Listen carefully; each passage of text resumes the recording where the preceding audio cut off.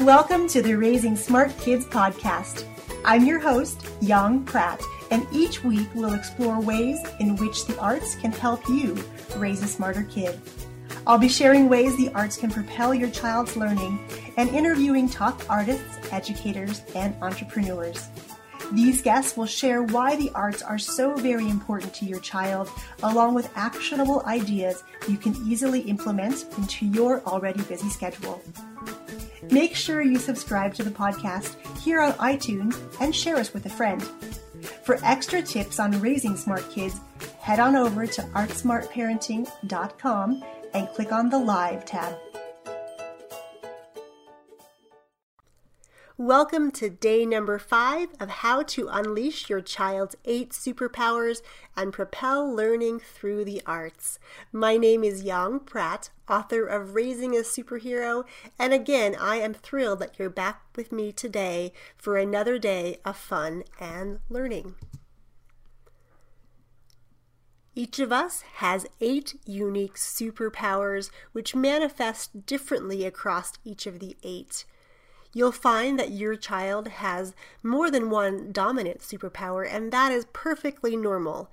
Many of us, depending on the situation, need to engage all of these 8 superpowers, but we always tend to fall back on a couple, 2, 3, or 4 of them that really make up the bulk of our day and how we enjoy learning the most. We have intrapersonal intelligence on hand. I put this picture of the sculpture of the thinker here because this really depicts and embodies an intrapersonal learner.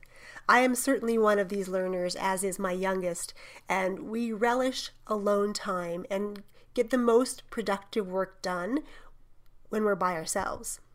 Often these learners are very strong-willed and confident, and I would say, to use an old cliche, that these kids often dance to the beat of their own drum.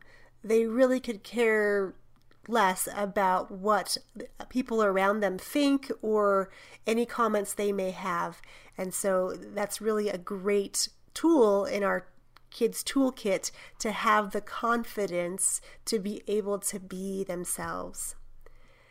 They are often very opinionated as well, which is a bit difficult to handle at times when they're young or even in their teenage years, but certainly as they grow into adulthood, that quality is going to really benefit them.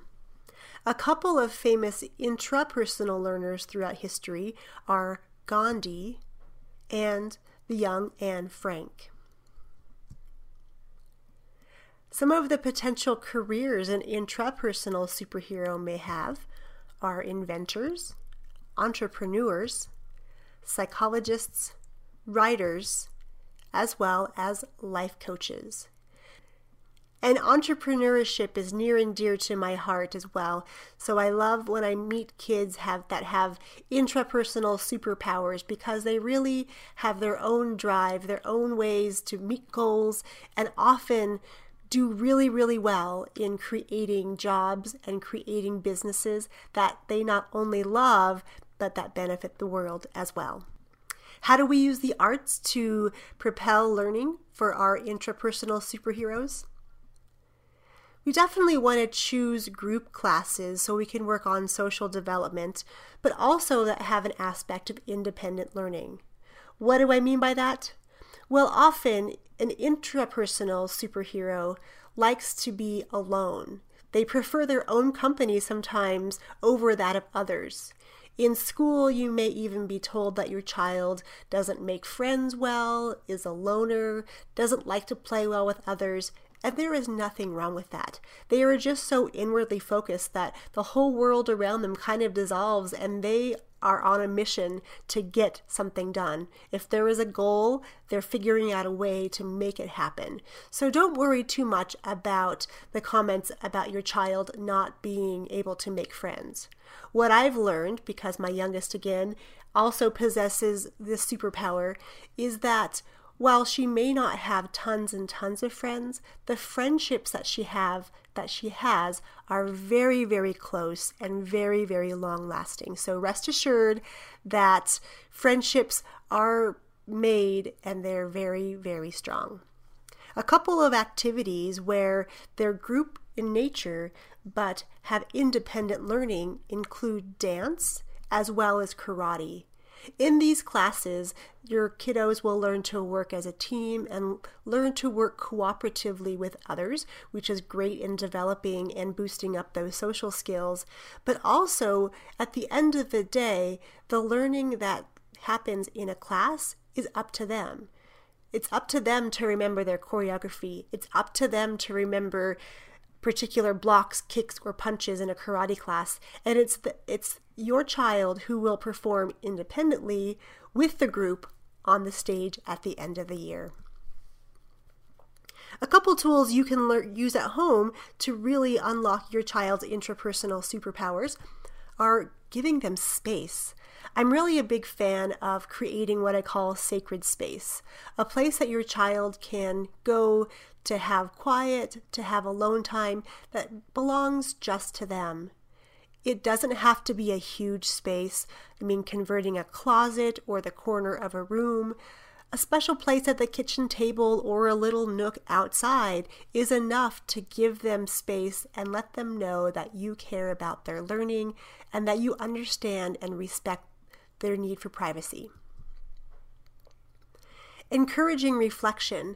Often intrapersonal learners are inwardly focused, so there's a lot of time spent on reflecting, thinking about things that have happened or that will happen, or goal setting, and that's an important quality that they need time to really develop.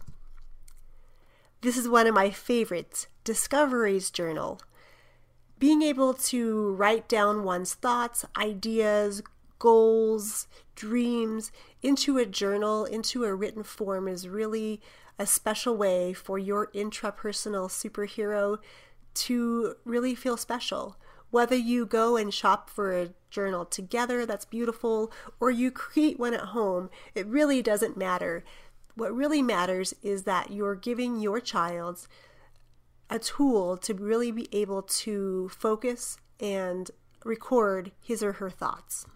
And any chance that you can give your child to work independently are going to be certainly appreciated. If your child is learning about presidents of the United States, for example, they may want to do a little bit deeper learning onto a particular president. Letting them work independently and discover what they will about that president will go a long way in cementing the information that they're learning and make it long-lasting. Okay, my friends, that's the end of lesson number 5 on intrapersonal superpowers. The next resource is lesson number 6, and we're going to be speaking all about naturalistic superpowers. Until then, I wish you a day full of discoveries, and I will catch you very soon. For tuning in to the Raising Smart Kids 2.0 podcast. To really accelerate your ability to unleash your child's superpowers and raise smarter kids through the arts, we're creating loads of new resources, ways to connect, and ways to celebrate your successes. You can join our free Facebook community by visiting theartsmartparent.com or just search up Raising Smart Kids 2.0 on Facebook. I look forward to seeing you inside our community.